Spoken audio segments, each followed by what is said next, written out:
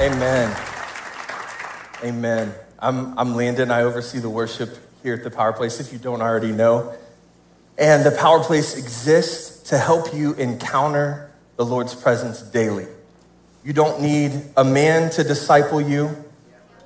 You just need the Lord. And that's what our job is as the church. We want to help you encounter his presence daily so that you can be discipled by him. And we're living in the year of supernatural suddenlies. You can see it on the wall right out here as you exit these back doors. The year of supernatural suddenlies. And I've seen in my life personally so many of those over and over again. And we're experiencing them at the church. And for the past 2 weeks, we've heard Pastor Isaiah demonstrate or teach us what it looks like to be in the suddenlies position.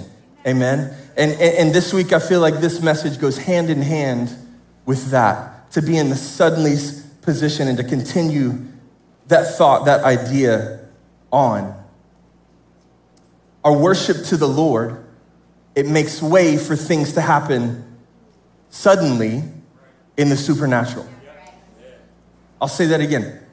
Our worship to the Lord, it makes way for things to happen suddenly in the supernatural. It may not necessarily be in your timing, but it will happen. And worship is a weapon of warfare. It's a weapon of warfare that the Lord gave the church, which is the body of Christ, to use. And the word of God says that the gates of hell will not prevail against it. It's a weapon that the enemy's gates cannot hold up against. It will fall. And so today, if you're taking notes, the title of today's sermon is Warfare Worship. And we're looking in 2 Chronicles chapter 20. Before we get to chapter 20, I just want to set the scene real quick. In chapters 17, 18, and 19, we have a king. His name is Jehoshaphat, and he's the king of Judah. And he's partnering with King Ahab, who is the king of Israel. He's a wicked king. And you may know that he was married to Jezebel, who was a very wicked woman. And we still deal with the spirit of Jezebel and the spirit of Ahab today.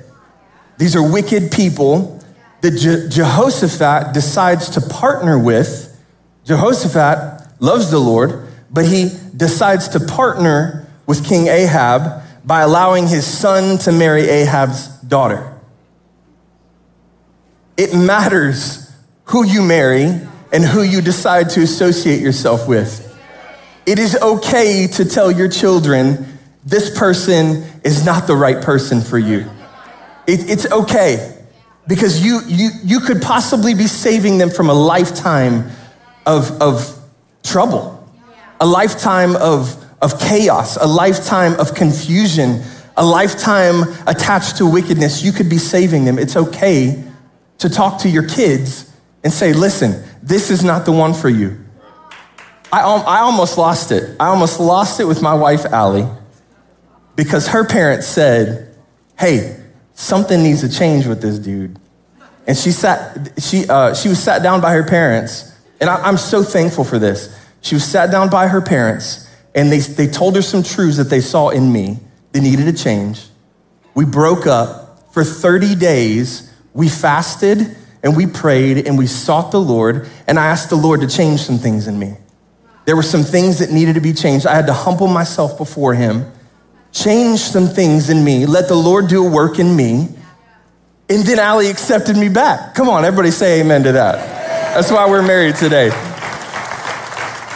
And I'm so thankful that Allie had godly parents enough to sit her down and share some hard truth. And I'm thankful for in-laws like that this morning, so I honor you guys today. But it's okay. It's okay to have hard conversations like that so that you don't partner with wickedness.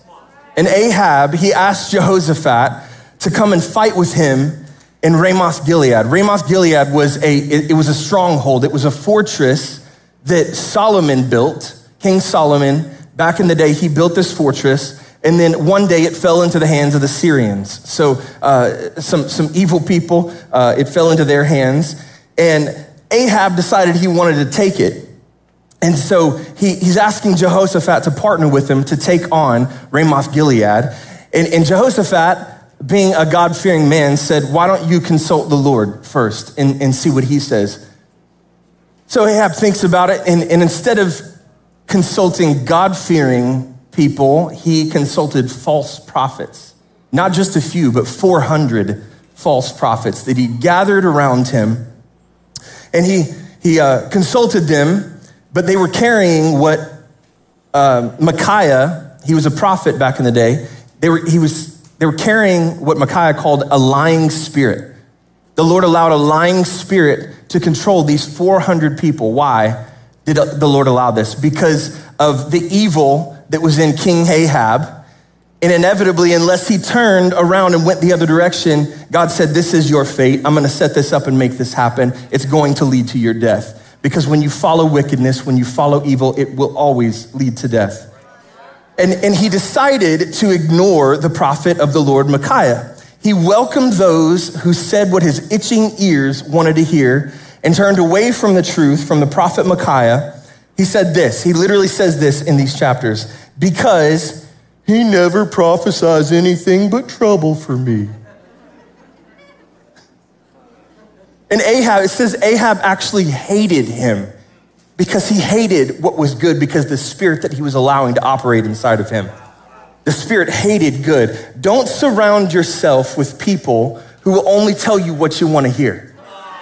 You'll never get anywhere if you allow that. Surround yourself with people who will tell you the truth in love. It may not feel good. It may hurt a little bit. It may be tough to hear, but swallow your pride, humble yourself, and the Lord will raise you up. Surround yourself with the people who are going to tell you the truth in love. Proverbs 27:6 says this, wounds from a friend can be trusted, but an enemy multiplies kisses. You know who these people are that I'm talking about right now. You have those fake people who just want to get on your good side. Really, they have a motive. They want something from you or something attached to you, and they'll flood you with kisses and praises and, oh, you're the best, you're so awesome, I just love this about you and that about you. Here, let me give you a gift, you're amazing. And then, and they just tell you what your itching ears want to hear. They never tell you the truth in love. So that's how you can define the person who is a friend and who's an enemy. Who has hard conversations with you? Who will sit you down and tell you that you're straying off the path, or I see this in you that I feel like can be corrected? That is a person who loves you. That is a friend. That's someone who knows the word of God, who's led by his spirit. So surround yourself with those kinds of people. And while Jehoshaphat knew all of this of King Ahab and Jezebel, he still chose to fight by his side. And here's what happened. Ahab died according to the prophet Micaiah. All he had to do was listen and turn from his ways, but because of that, because he decided to continue partnering with that spirit, he died. In fact, he was shot by a random arrow and in his chariot bled to death. And then Jehoshaphat narrowly escapes this whole mess that he was in, realizes his wrong, and then went back to the Lord, which brings us to 2 Chronicles chapter 20 right now. Verse 1, after this, Moabites and Ammonites, and with them some of the Meunites, came against Jehoshaphat for battle. Some men came and told Jehoshaphat, a great multitude is coming against you from Edom, from beyond the sea. And behold, they are in Hazazon tomorrow, that is in Gedi. This is only 50 miles away from where they are, by the way. 50 miles, if they rush, they can get there in about a day. They're on foot, they're on chariot, but let's say a day and a half they're away from coming to destroy Judah and the surrounding areas. Then Jehoshaphat was afraid, and what did he do? He set his face to seek the Lord and proclaimed a fast throughout all Judah. And Judah assembled to seek help from the Lord. From all the cities of Judah, they came to seek the Lord. And Jehoshaphat stood in the assembly of Judah and Jerusalem in the house of the Lord before the new court and said, O Lord, God of our fathers, are you not God in heaven? You rule over all the kingdoms of the nations, and your hand are power and might, so that none is able to withstand you. Did you not, our God, drive out the inhabitants of the land before your people Israel and give it forever to the descendants of Abraham, your friend?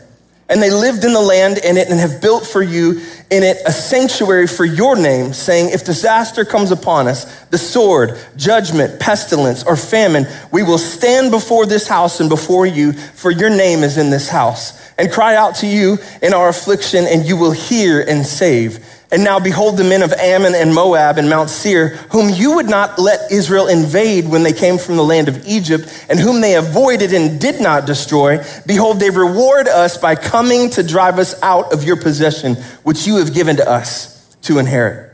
O our God, will you not execute judgment on them? For we are powerless against this great horde that is coming against us. We do not know what to do. And here it is. But our eyes are on you. God, I pray that your word would come forth in power today. God, I pray that it would pierce our hearts. Your word is a sharp two-edged sword. I pray that it would pierce our hearts between soul and spirit, between joints and marrow. God, would you search our thoughts and our hearts? God, would you plant a seed inside of us so that we leave changed today? Would you water that seed that you plant? We want to grow in you. Would you nurture that, Lord, as we seek your face daily? We love you in Jesus' name. If you're taking notes today, point number 1 is this: worship corrects our focus. You see King Jehoshaphat, and he was looking to man. He was looking to King Ahab. What did that lead to? It led to death. He said, I got to get out of here. This is not leading to where I want it to go. I have to get out of here. And this whole situation where these men were coming against him, he said, I've got to change some things. And here's what I'm going to do. I'm gonna get on my face before the Lord. I'm gonna call people to come and fast and pray with me. We're gonna worship our Lord. And guess what it did? It shifted his focus to the right thing. King Jehoshaphat shifted his focus to the Lord, and it wasn't just his focus. It was the people that he was leading. Notice that he called everyone from the area. Come on and join me. Come on, here's what we're gonna do. We're gonna fast and we're gonna pray to the Lord, because I know that my God can move mountains. I know what my Lord can do. I've seen it before and I wanna see it again. So come and join me. We're gonna see this happen. So that means that you, who leads your family, you can focus on the Lord. And as you focus on the Lord, the people will follow and you'll see results. So men of your house, lead your family as you focus on the Lord. Don't do it from your own strength, from your own knowledge, from your own experiences. Do it from your time that you've spent with the Lord and how he's leading you. I'm gonna focus on you, and as you speak to me, I'm gonna share it with my family, and we're gonna go that way. Single moms, single parents, lead your family as you focus on the Lord. Businessmen and women, this is massive. This is our mission field. If you are called to the secular workplace, this is your mission field every day. You probably spend more time in your job than you even do at home. If you're working from 8 to 5 or 9 to 5, the majority of your time is spent with your workplace. If you calculate that time together, imagine how much influence you could have if you invested in the people around you, if you invested in yourself first and then poured that out into others. I'm focusing on the Lord. Here's where I'm going. Do you want to join me? Let your leadership, let your life be what's needed for other people to follow. Let your life reflect Christ. College student, high school student, lead your friend group as you focus on the Lord.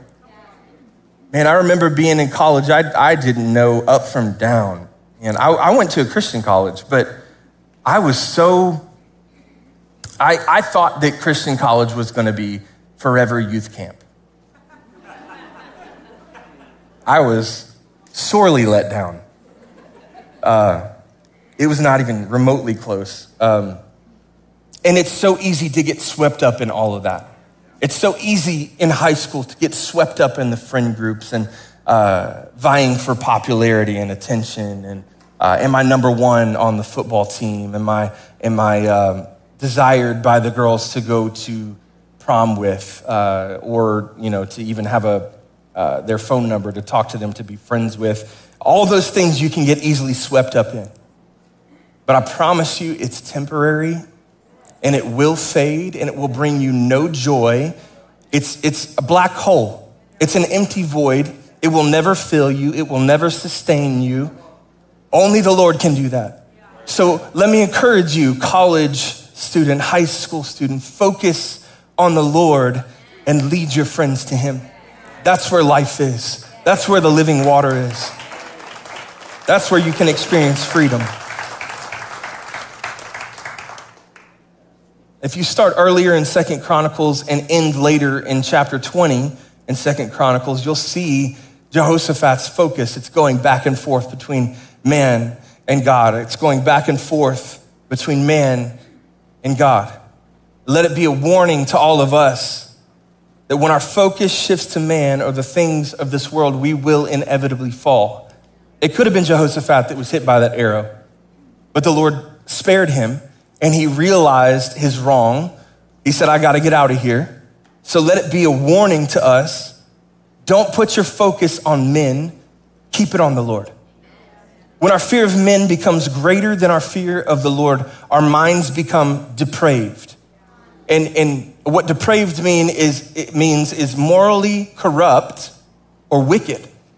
We have a depraved mind when we focus on men. When our fear of the Lord becomes greater than our fear of man, our minds become sound or sane, mentally healthy.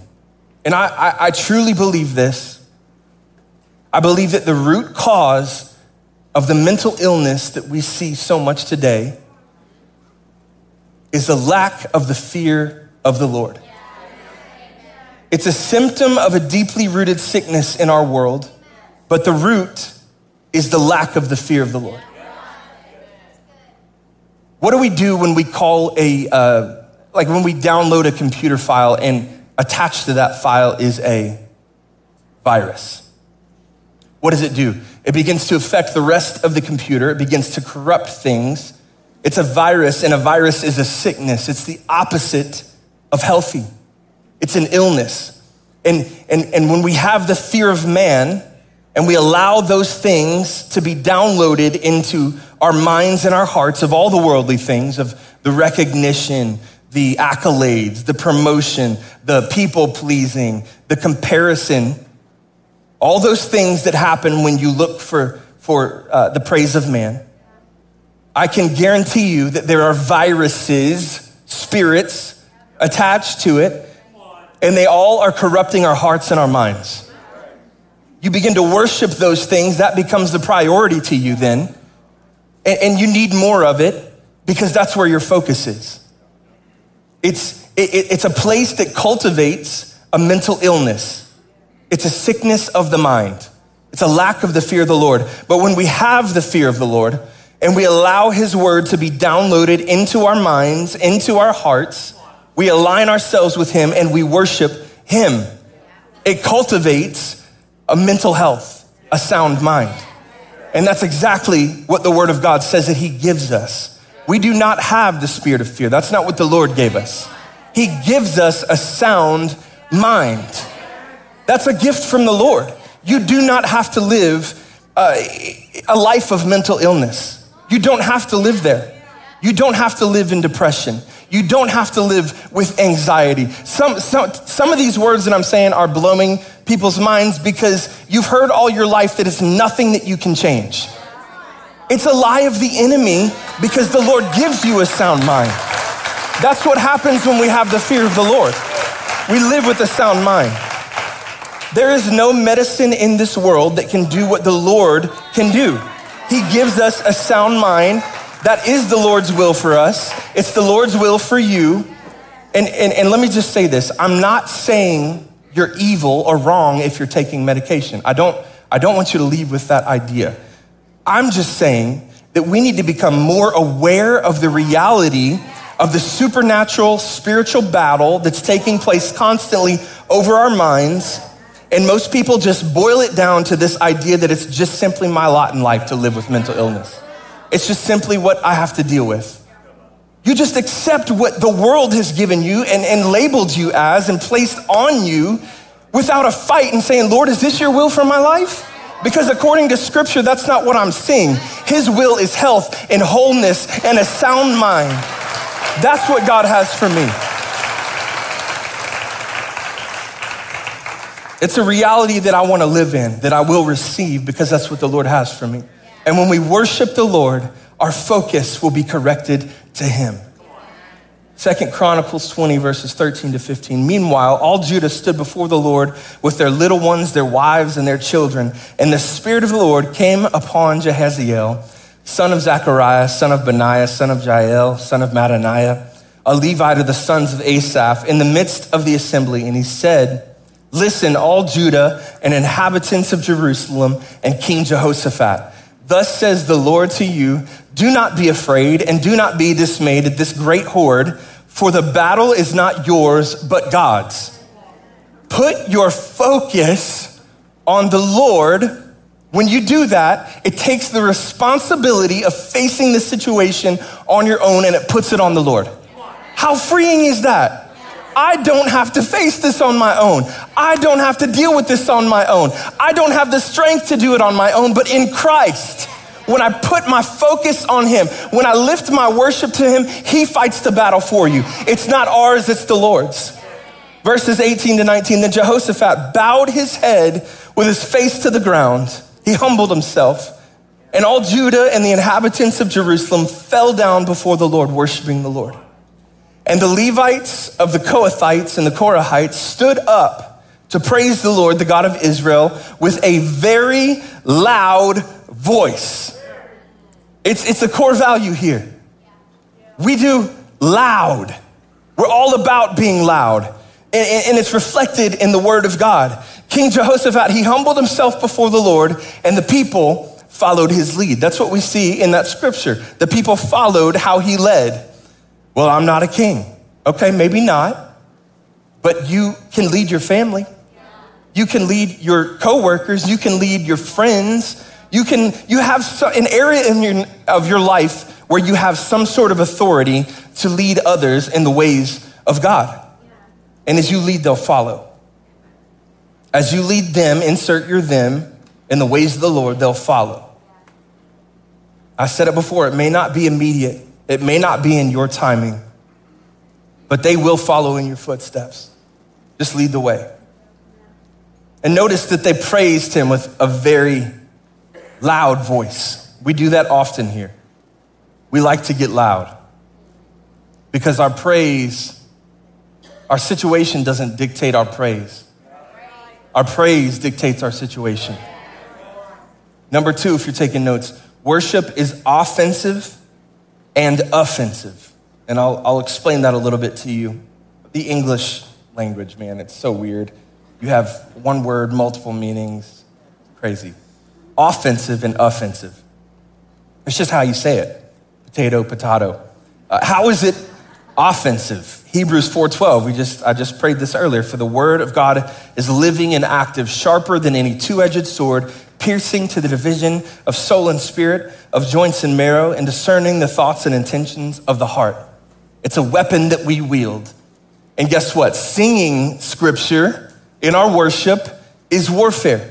It can do what no earthly weapon can do and cause more damage to the enemy's camp than we can imagine. 2 Chronicles 20 verses 21 through 23. After consulting the people, the king appointed singers to walk ahead of the army, singing to the Lord and praising him for his holy splendor. And this is what they sang. Give thanks to the Lord, our God and King. His love endures forever. You got it. For he is good, he is above all things. Good. Verse 22. Sing praise. Listen to this. At that very moment, they began to sing and give praise. The Lord caused the armies of Ammon, Moab, and Mount Seir to start fighting among themselves. The armies of Moab and Ammon turned against their allies from Mount Seir and killed every one of them. After they had destroyed the army of Seir, they began attacking each other. I just get this picture. Like, you got Ammon over here, and these people are singing, give thanks to the Lord, our God and King. The guy's like, his love endures forever.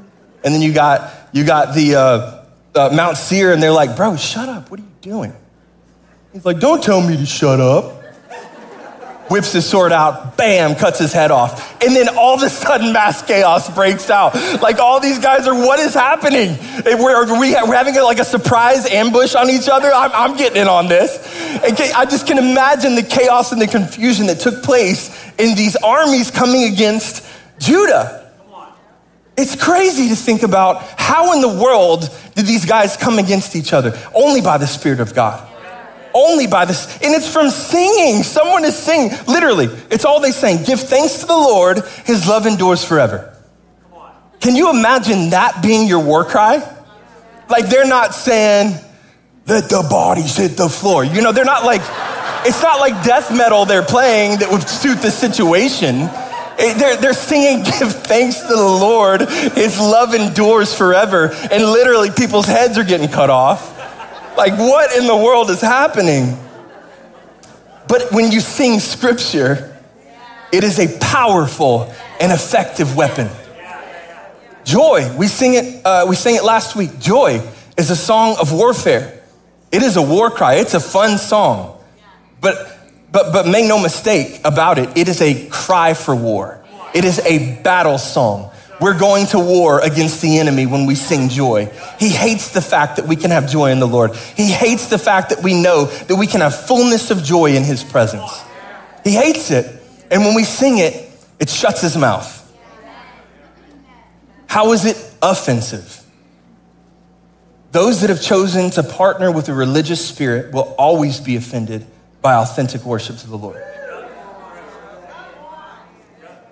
How do I know if I've partnered with a religious spirit? How do I know if that's me? It's easy. You get in his word and let him search your heart.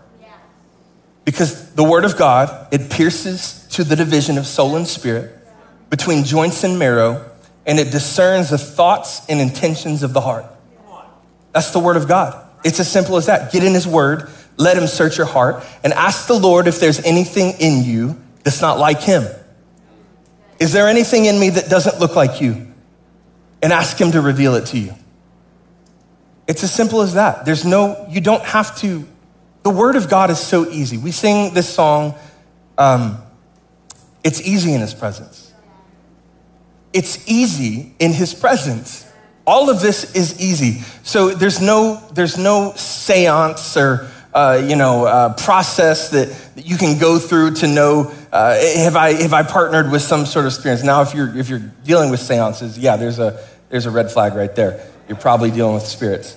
But there's no special thing that you've got to go through to jump through hoops and figure out, am I partnering with the spirit of religion? Ask the Lord. Reveal it to me. Get in his word. It's the only thing that will refine you. When you get close to the refiner's fire, which is his word, it will refine you. You've got no choice but to be refined. He will reveal things in you that need to be cut off.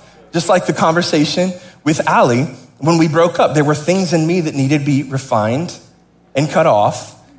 And they were highlighted through Allie's parents who love the Lord, who know the Lord, who spend time in his presence. And they said, we see something that needs to change. We see something that we're not liking that. We're not liking what we're seeing here, and it needs to be changed. And so through hard conversation, through questions, we were able to be real with one another and say, yeah, things need to change. Lord, refine that in me. Reveal it to me. Refine me in that.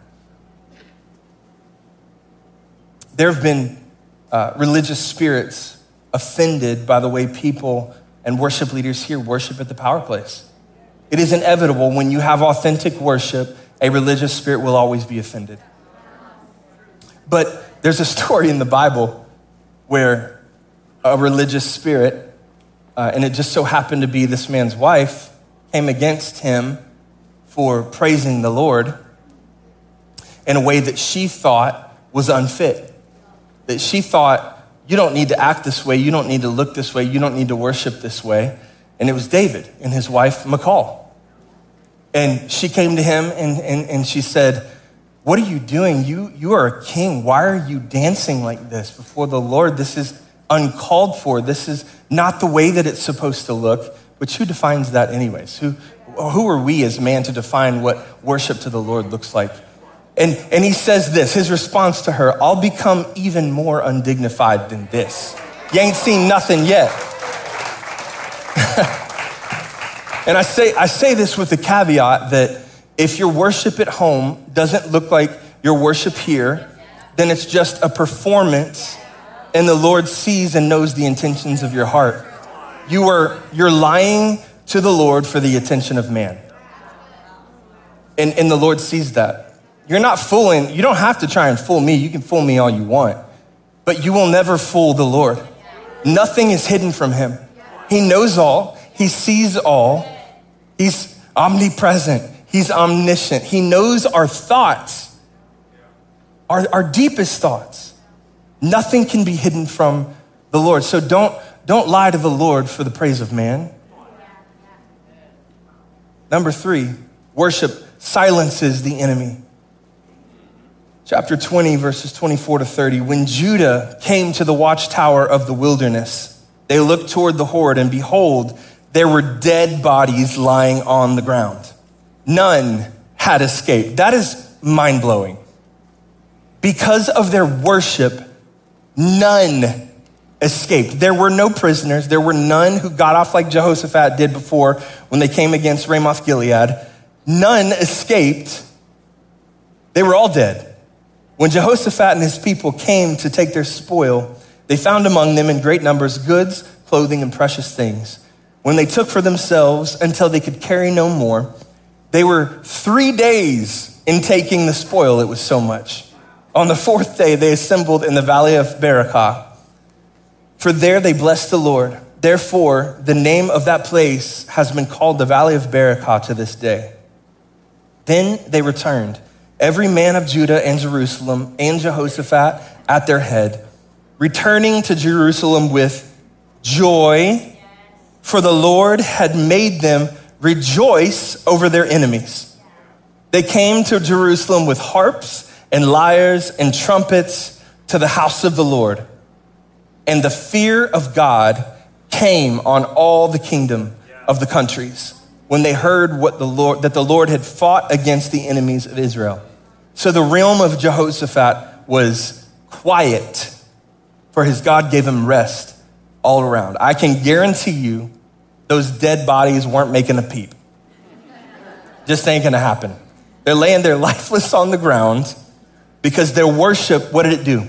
It silenced the enemy. The worship to the Lord silenced the enemy. And not only were they silenced, but they took the spoils from the enemy. And as I was studying this week, I was reminded again of the song that Pastor Isaiah sang last week. And I could just picture them going around. Well, I went to the enemy's camp and I took back what he stole from me. 3 days worth. I took back what he stole from me. It silences the enemy. And guess what? The Lord showered gifts upon it. That wasn't part of the bargain. That's not part of what we should expect, but that's what he did. Because he's a God who goes above and beyond, who will do more than we can ask or imagine. He exceeds every thought, every expectation that we may have on him. And David in the Psalms, chapter 8, verse 2, he says this, you have taught children and infants to tell of your strength, silencing your enemies and all who oppose you. Who are these children and infants that he's talking about here? It's anybody who would depend on someone else. We talk about children as dependents. You get tax money for them. They depend on you to eat, to live, to go to school, to have clothing. They're dependents. They're someone who depends on someone else. And when you're a kid, I love this scripture because it says it teaches them to tell of your strength. And it reminded me, like as a kid, you ever say, or one of your kids said, my dad can beat your dad up. Like when you get upset and they take your toy or something out of your lunch and they're like, I wouldn't do that. My dad can beat your dad up. That's what I see here. You've taught children and infants to tell of your strength. Yeah, my dad can beat yours up. And this is one of those scriptures that's referenced by Jesus in the New Testament. I love the Word of God. I love that there's so much cross-referencing. There's so much confirming across the Word of God. I mean, it's mind-blowing to think about 66 different books, multiple different authors, yet there's so much that can be confirmed through other scriptures. And Jesus references a Psalm of David. How awesome is that? And let me set the scene up for you a little bit. Jesus is in the temple. He's teaching and performing miracles. And the children are running around. They're excited and they're crying out, Hosanna to the Son of David. And the religious leaders are protesting and asking Jesus to silence them. And because they're offended, here's what Jesus says, Matthew 21:16. They asked Jesus, do you hear what these children are saying? Yes, Jesus replied. Haven't you ever read the scriptures? These are religious leaders of the day. They were probably so offended. Have you not read the scriptures, you religious leader? For they say, you have taught children and infants to give you praise. And one translation says perfect praise. You have taught children and infants to give you perfect praise. And just like kids, their cognitive ability is not developed fully enough yet to have the vocabulary to say what they want to say always. Just like those children, when we praise the Lord, it may not seem the best in our minds. It may not seem fitting for how worthy he is, but by the time that our praise reaches him, by the Spirit, it has been perfected. Our praise, as lacking as it may seem, by the time it reaches the Lord, it's already been perfected. And he teaches us through his word, by his Spirit, to sing perfect praise, to give the Lord perfect praise where we're not lacking. It's the simplicity of what we say. It can be the perfect praise to the Lord. It's just like what Jehoshaphat had the singers on the front line sing. The simplicity of give thanks to the Lord, his faithful love endures forever. How simple is that? Give thanks to the Lord, his faithful love endures forever. And when we sing perfect praise, it silences the enemy. It is powerful and effective. Why doesn't God, let me read this scripture for you. Revelation. Chapter 12, verse 10. Then I heard a loud voice in heaven saying, now the salvation and the power and the kingdom, dominion, reign of our God and the authority of his Christ have come. For the accuser of our believing brothers and sisters has been thrown down at last. He who accuses them and keeps bringing charges of sinful behavior against them before our God day and night. So why does it matter if we silence the enemy? Because it silences the mouth of the accuser. He can no longer come before the Lord and say, look what they did. Can you see their thought right there? You see that action that they had? You see how they've done this? He can no longer accuse you when you silence him with perfect praise.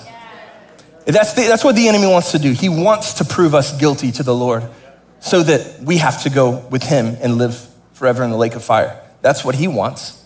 He's like, if I got cast down here, then you got to come with me. He wants to prove us guilty. So why doesn't God silence the enemy? Why doesn't God do it himself? He's got the power. He doesn't because he has given us the power by his Spirit that lives in us when we receive the salvation through Jesus Christ. We just have to utilize the power because it's warfare, worship. Worship team, you can join me. I want to read this story to you from a pastor named Derek Prince because it's a perfect expression, I feel like, of what it looks like to exercise warfare worship even when you're not ready for it. It's a moment that he wasn't anticipating, but because of their worship and they were warfaring in the Spirit, results happen. It says this is Derek Prince speaking. I was pastoring a congregation in London, England. 2 Russian Jewish women who were believers had come to visit my wife and me in our home. And we were praising the Lord together in our living room. And these 2 Russian Jewish believers really believed in praising the Lord out loud. In the middle of this, a lady who was a member of my congregation arrived unexpectedly, bringing her husband with her. She said, this is my husband. He's just come out of jail and he has an evil spirit. He needs deliverance. I'll tell you, that embarrassed me. I really didn't know what to do about it, but I couldn't refuse. So I said, well, let's just keep praying. So we continued praying and praising the Lord out loud. And after a while, this man who had just come out of prison came up to me rather sheepishly and said, I'm going. There's too much noise here. Now, I hadn't prepared an answer, and I'm sure that the answer that I gave him was the right one. I said, listen, the one who doesn't like the noise is an evil spirit because we're praising Jesus, and the evil spirit hates that. You've got two options. If you go now, the evil spirit will go with you, but if you stay, the evil spirit will go without you. He said, I'll stay. We went on praising the Lord, and about 10 minutes later, he came up to me again. He said, the evil spirit just left. I felt him leave my throat. Amen. Amen. He said, well, I've always remembered that. I really didn't understand how to handle evil spirits at the time, but in my foolishness and ignorance and weakness, God came to my help.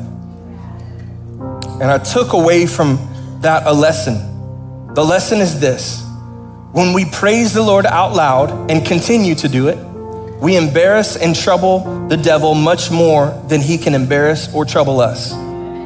So remember that in many situations, when you're confronted with the challenge to praise the Lord, you've got two options. If you leave and give up, you'll leave with the evil spirit. But if you stay and steadfastly praise the Lord, the evil spirit will leave without you. Praise is a weapon that is given to us by God to silence the enemy's accusations against us. It's a weapon of warfare. Can you stand with me this morning? It's a weapon of warfare. Thank you, Jesus. Can we just lift our hands to heaven this morning? Just begin to thank him. Thank him for the weapon that he's given us, the power of his spirit that he's empowered us by. Thank you, Lord. Lord, we thank you for your spirit. Come on, open your mouth, lift your voice this morning, begin to thank him. Lord, we thank you. We thank you for the power of your spirit. We thank you that as we sing, as we declare your greatness, as we declare your scripture, there's power. It's powerful and effective. I thank you, Lord, that it silences the enemy. I thank you, Lord, that it corrects our focus to you. I thank you that it's an offensive weapon. Thank you, God. You're so good this morning. I want us to have an opportunity to exercise warfare worship today. And I want you to ask yourself, actually, I want you to ask the Lord, Lord, is there a spirit that I am partnering with that I need to lay down before you, that has to leave through warfare worship? Just begin to ask him, God, would you highlight that to me? Whether it's a religious spirit, whether it's a spirit of pride, God, would you reveal that to us this morning? Reveal it to us this morning. God, if there's anything that doesn't look like you, reveal it to me. It has to go. Religious spirit, you have to go. Spirit of pride, you have to go. Come on, begin to lift up your praise to him this morning. Thank you, Jesus. Thank you, Jesus.